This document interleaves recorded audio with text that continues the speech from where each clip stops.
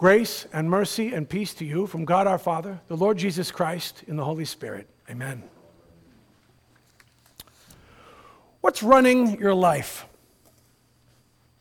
What's running your life? What seems to have control of your thoughts, your actions, your successes, your failures? Now you may say, well, I don't know, I'm running my life. Are you? That would mean that every thought you have and every word that comes out of your mouth and every action you take is something that you fully approve of because you're in control of it. So do you fully approve of everything you do and say?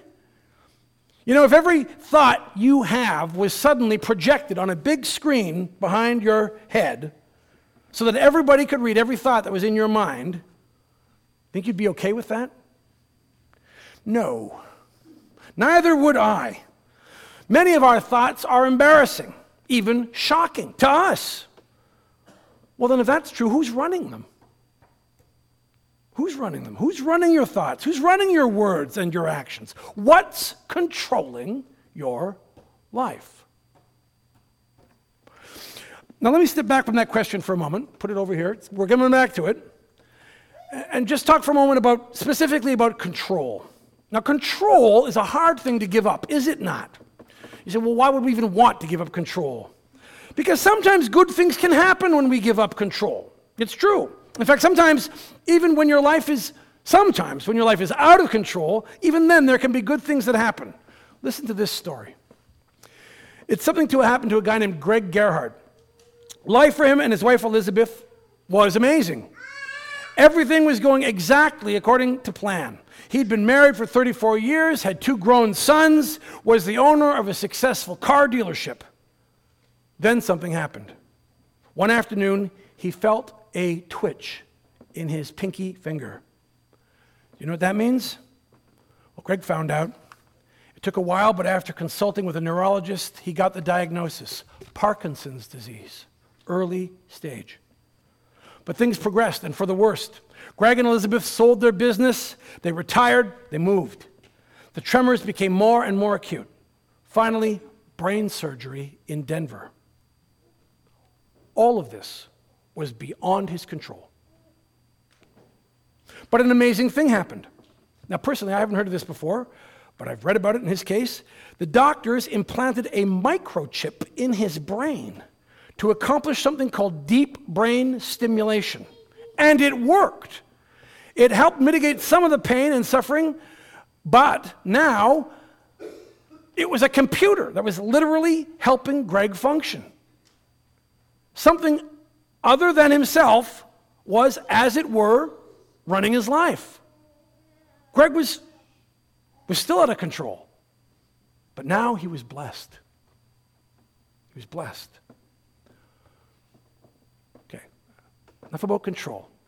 Back to what's running your life. What's running your life? Some of us may be too ashamed to honestly answer that question. I want you to know, if you are struggling, if you're troubled by what's running your life, God himself has got a proposal for you. Romans chapter 6, 2-4, this is the reading we had a moment ago, part of it anyway. It says this: how can we who died to sin still live in it? Do you not know that all of us who have been baptized into Christ Jesus were baptized into his death? We were buried, therefore, with him by baptism into death, in order that just as Jesus was raised from the dead by the glory of the Father, we too might walk in newness of life. Newness of life. Think about what God is actually saying to you and me here. Instead of letting sin run your life, and sin would be the reason you never want your thoughts posted on that big screen above your head, because it's sin that's influencing your brain. Like, stuff goes up there and you're like, yikes, okay? But instead of letting sin run your life, and by the way, also instead of having advertisers tell you what you need to be happy, but you don't ever really get happy from their stuff, And also, instead of heading down some broken road that you've been down before that leads you from worry to worry, all these old patterns, instead of all that, God is saying, hey, let me have a crack at it. Try me. Yeah. Give control to God. Now, come on now. If you were Greg Gerhardt with Parkinson's, would you have gone for that deep brain implant? Sure you would. Well, what about the situation that you actually are in?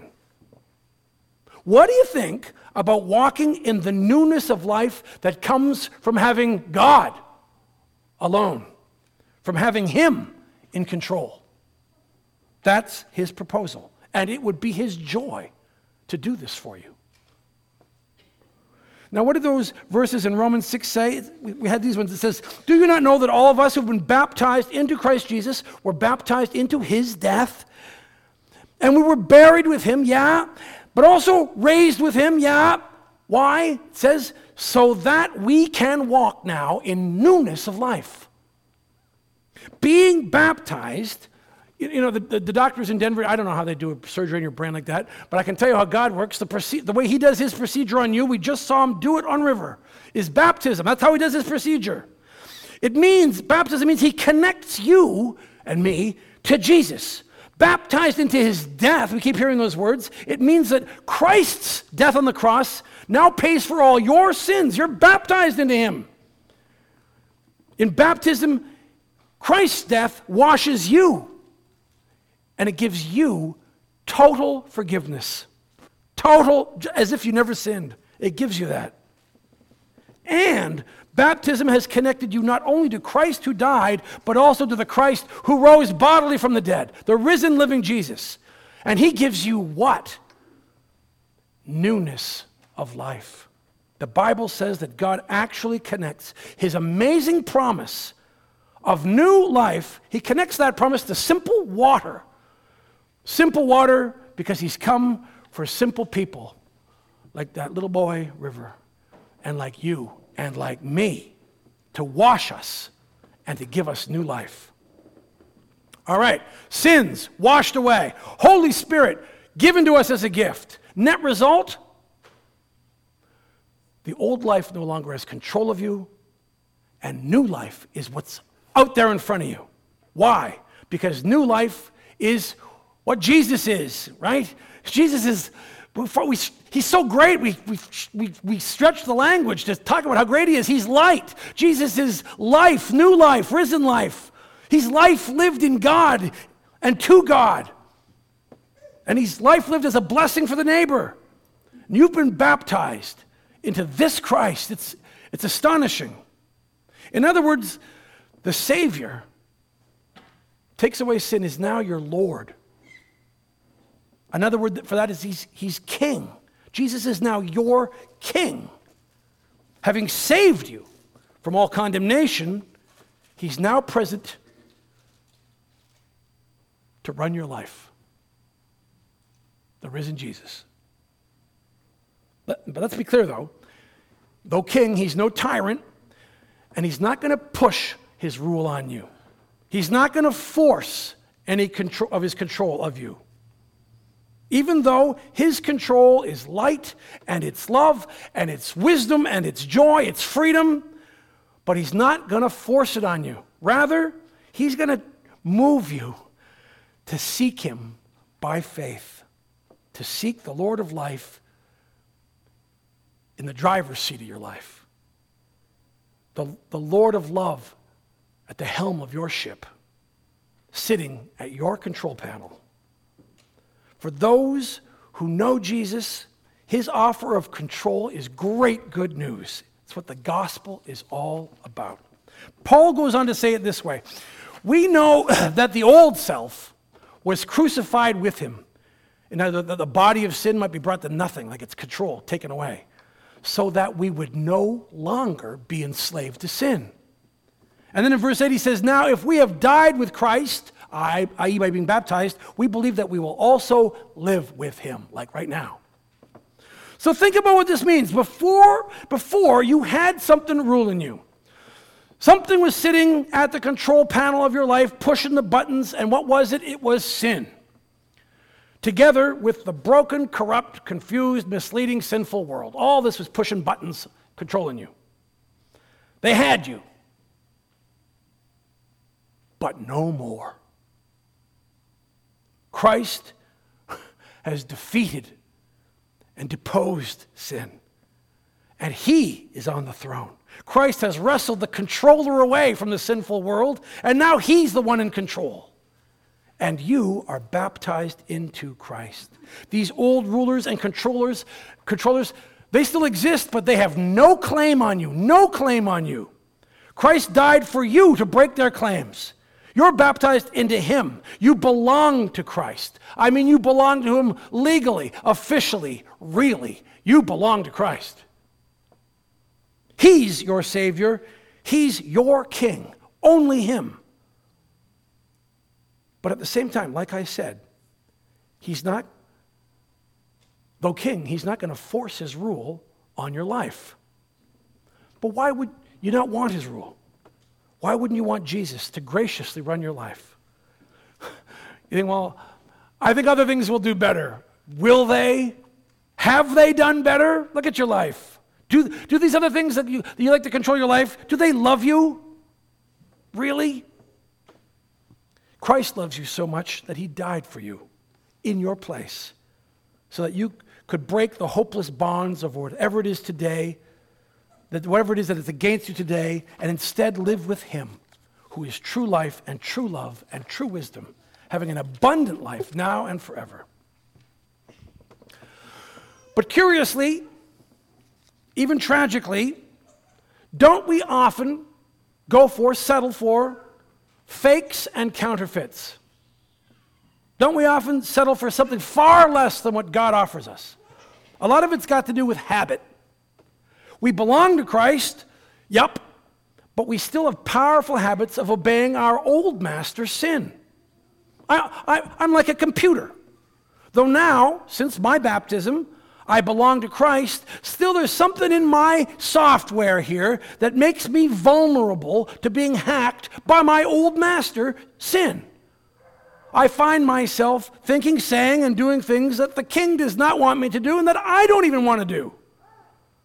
I can feel, as a result, misled and defeated. I can feel sinful. Now, how does that happen? I read something the other day about Jeeps. Type of car, the Jeep. I believe for some time they've been made by Chrysler. Well, engineers were testing a computer system they wanted to install in the Jeep. And they put a journalist, a guy named Andy Greenberg, behind the wheel of a Jeep. And then they deliberately asked two computer professionals, Charlie Miller and Chris Valasek, to try and hack into the vehicle's entertainment system. They wanted to see if the Jeep was vulnerable to that or not. Well, it was.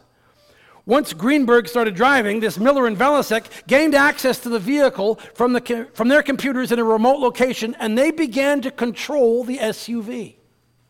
First, they turned the air conditioning on. It blew really cold air on Greenberg. Then they turned on the heaters in the seats. Ever had that in your car? You don't want it in the middle of summer.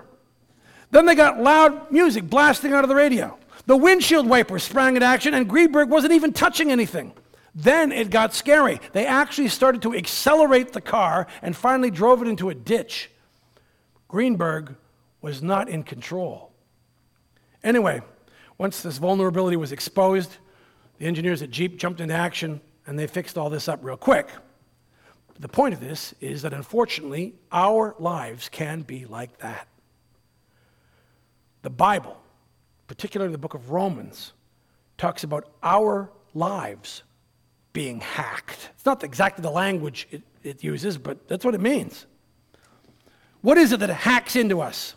The Bible says Satan does, sin does, this corrupt world does. They are trying to run your life and mine. They're trying to hack into your system. It seems that your own sinful flesh is a flawed operating system that doesn't keep those hackers out. And you, too, like that Jeep, can be driven into ditches, as it were, out of control. I think you all know what I mean. Sin can overwhelm you. You wonder, how did this happen? How did I get here? How did I do this? In an attempt to feel good again, what do? Well, we tend to run to the wrong solutions. The next high from drugs or alcohol, the next escape into pornography or sexual unfaithfulness, the next purchase that gives you a temporary thrill, etc. It's all temporary, and eventually all of this too drives us into that ditch. In an attempt to regain control somehow, maybe we'll hit the emotion button, we'll go off in anger, or we'll pour on the self-criticism, or we'll just lie down in hopelessness. All these things we do. Now here's the thing. The Lord understands all this about you and me. He understands what makes us tick and what we do. He knows it. And you know what? He still loves you. He doesn't go, oh, pathetic, and walk away. He doesn't. He still loves you. And him loving you is not going to change. His love for you does not go up and down with your behavior. His love for you is always just up. Even when you're at your worst, his love for you is just up. You're his. How do I know that? You're baptized. You're forgiven totally. You getting out of control with sin does not change that. However, the Lord does have, having been forgiven, he does have a better way for you to go forward from here. And he would love it if you chose it. It would be his joy if you would. What's this better way forward? That you would let him, your Savior and your King, be the King and actually have control of your life. What's running your life? It could be Christ. That would be a deep and fantastic experience for you. Romans 6:10-11 said, "For the death he died to sin once for all. But the life he lives to God. So you, who have been baptized and believe in him, must consider yourselves dead to sin and alive to God in Christ Jesus." That's God's proposal to you and me for a great life. We don't need to come up with a proposal for our own lives. Jesus already is the plan, and he's already the pattern for living. And we're baptized into him. But there is something we should do, says Romans 6:11, and that is, the word was, we should consider. Consider yourselves dead to sin and alive to God in Christ Jesus. Resisting one, open to the other, okay? Consider. Consider describes something you need to do. It describes an effort you need to make. Consider means intentionally directing your mind and keeping something in front of it. Consider yourselves dead to sin. So take your thoughts away from that. And alive to God in Christ Jesus. Put your thoughts over to him. You know, when those Chrysler engineers realized that hackers, and not the proper driver, were in control of the Jeep, they were not passive about it. They took action. So you and I should also take action. Why? Because Jesus is the rightful driver of our lives, and abundant life comes by having him in control, not sin. And by considering, that is, by intentionally working on our thought life, we can, God helping us, increase our responsiveness to Jesus, who is life, and decrease our responsiveness to the hacking of sin, which is kind of a death thing. Colossians 3:1-2 says, "If then you have been raised with Christ," which is a reference to being baptized into him. It says, if that's happened to you, seek the things that are above, where Christ is, seated at the right hand of God. Set your minds on things that are above, not on the things that are on earth. Again and again, the New Testament urges us to set our minds on the proper driver of our life, Jesus, and to resist putting our thoughts onto improper drivers. How is that done?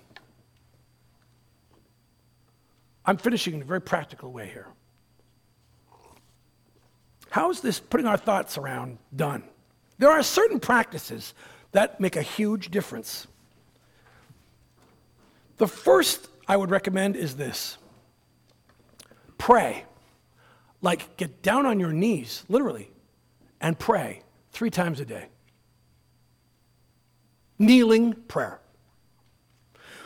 Carol and I have arranged our schedules to do this, and we do it. We do it at 6:15 in the morning, 1 o'clock in the afternoon, and 9:45 at night. That's our schedule. It doesn't have to be that schedule for you. That's what we do it. Why get down on your knees? Because it interrupts your life, and it makes you put God where He can bless you, which is where? At the center of your attention. You know, lots of people say, I pray all through the day. But you know what? I've said that too. But you know what I'm doing when I do that? I'm kind of rushing around, and I'm going off a quickie prayer to God. That's okay, but really, I'm getting God to be in orbit around super important, super busy me. And God in orbit around me, that's not God in control. Okay? The pattern there is flawed. Reinforces the idea that I'm in control. Who controls your life? To make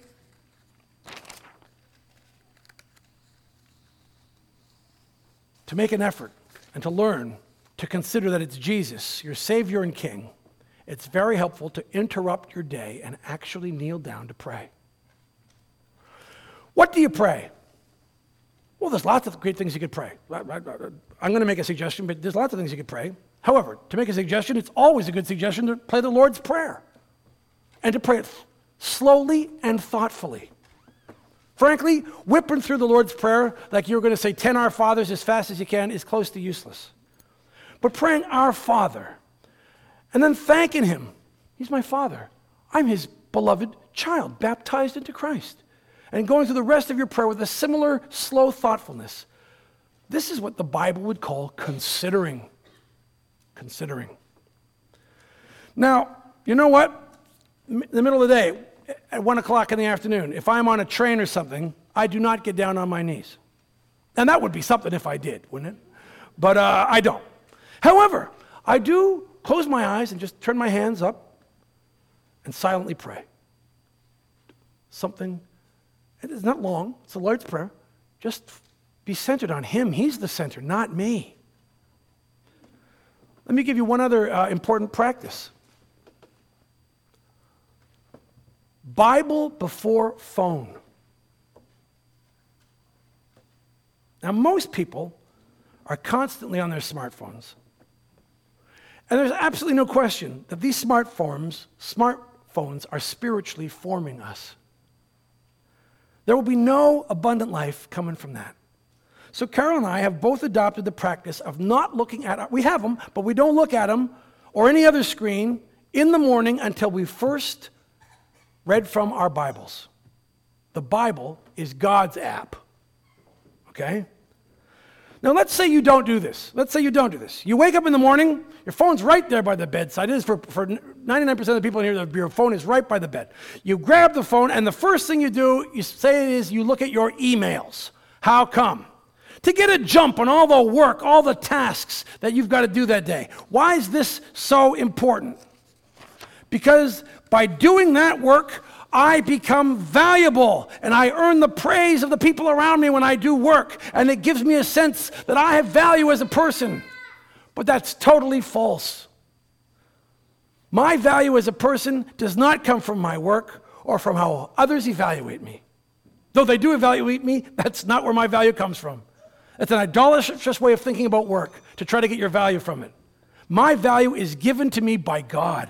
It's rooted in His love for me. It is by grace. So I don't want to look at any email without first remembering who I really am in Christ. This is what I do. I make the sign of the cross. I remember my baptism, saying, in the name of the Father, and of the Son, and of the Holy Spirit. And I say, I am a beloved child of God. And I am given the things of His kingdom in abundance. That's who I am. Once I know who I really am, once I'm wired into the King, it's now safe for me to look at email. But say you don't look at your email first. Say you grab the phone from beside the bed, and the first thing you look at is social media. What message is that imprinting on your soul first thing in the day? Well, I'm not really as good looking as the people on the social media, and And I'm not as happy as these other people. Look at all the stuff they're doing. They're doing way better than I am, and my life is being evaluated and compared with theirs. And I feel like a flop. Again, totally untrue and spiritually poisonous. Instead, make the sign of the cross. Remember your baptism in the name of the Father and of the Son and of the Holy Spirit, and say, who am I? I am a beloved child of God. Thank you, Father. And I'm given the things of your kingdom in abundance. This is who I am. But say you don't look at any of that first. The first thing you do is turn your phone and flip to the news feed. You look at all this crazy stuff in the news, especially the political news. What does that do to you? It makes you say, this is outrageous. This is scandalous. I can't believe how stupid this is. Your identity is being wired first thing in the morning as the righteous judge of the world who sees through the idiocy of everything. But that's not who you are. And it's a very poisonous thing for you and me to think. Who are you? You're a baptized, beloved child of the King, given the things of the kingdom in abundance, called to serve this world, including those crazy people in the news. Therefore, before you look at your phone, open your Bible and read about the character and actions of your King and realize afresh who it is you belong to and what it is he would have you do. Kneeling prayer 3 times a day, Bible before phone. There are other practices that are helpful, but those will certainly give you a great start. As Paul wrote, so you also must consider yourselves dead to sin and alive to God in Christ Jesus. Do not present your members to sin as instruments for righteousness, but present yourselves to God as those who've been brought from death to life. Amen. And now may the peace of God, which transcends all understanding, guard your hearts and minds in Christ Jesus for life everlasting. Amen.